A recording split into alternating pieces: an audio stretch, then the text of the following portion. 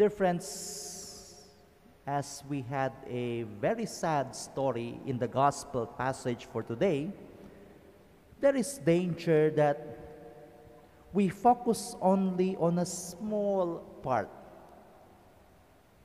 If we try to do that, there will be not so good consequences. For example, let's just take that part where Herod made a promise to his daughter. Ask whatever you wish and I will give it to you. And Herod wanted to fulfill his promise.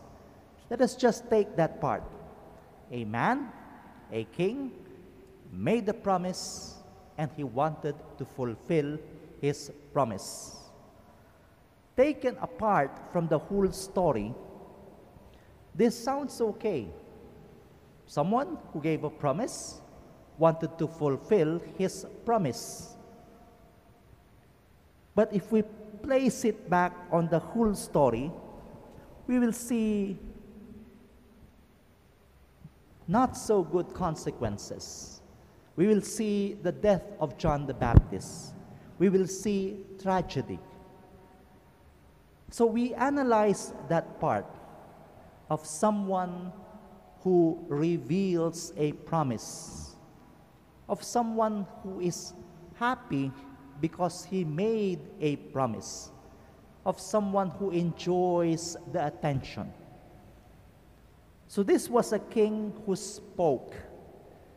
This was a king who was applauded for the promise he gave and for the generosity that appears to be coming with his promise. But there was also some other people who spoke the truth. John the Baptist told Herod, "What you are doing is not right. It is not lawful. It is displeasing to the eyes of the Lord." So Herod made the promise. It appears to be good. He is happy about it. But when it is the other, John the Baptist, who made a proclamation of truth, he did not want to hear it. He was not happy about it. He would rather suppress it. What was lacking in the whole story and in the person of Herod seems to be the readiness to listen and to communicate.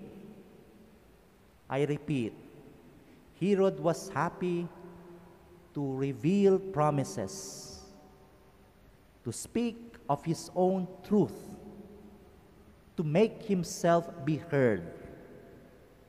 But he was not ready for others to speak, for others to communicate to him, and for he to communicate with them. He was afraid that others will be better. He is afraid to learn from others. He was afraid to recognize that others are pointing out what is wrong in him. And because of that refusal to communicate, then tragedy happened. My dear students, when we go to school, we are trained not just to bring out the best of what we can be. I know this, I will tell this to my classmates. I learned this, I will reveal this to my teachers. That is one good part.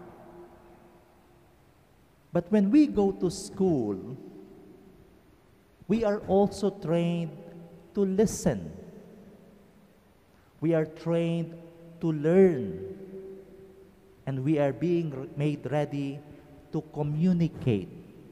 This is my opinion. What have others got to say? This is my experience. What are the experiences of others? At this point, I spoke. At one point, I have to be quiet and I must be interested, genuinely interested in what others have to say. There is always the danger to simply talk and talk and talk. There is always the danger to believe that the universe revolves around us, listening to us, watching us, exalting us. But our gospel passage and our school setting trains us to communicate, to listen, to be attentive, to be open for correction, to exchange ideas, to be a part of a community. Not to be always the best in the community, but to be sometimes the best participant in a community. We speak, we listen. We are listened to, we are open for others also, for others' opinions likewise. Let us learn from the gospel and let us look at ourselves. Do I communicate? Do I listen? Am I willing to learn from others? Am I willing to be corrected by others? And if our answers will be yes, then I believe we are on our way for healthy maturity. We are on our way to a life in bigger society and community. Again, listen, learn, and communicate. May we be able to get these skills so that we will be prepared for life's challenges. Let us all stand.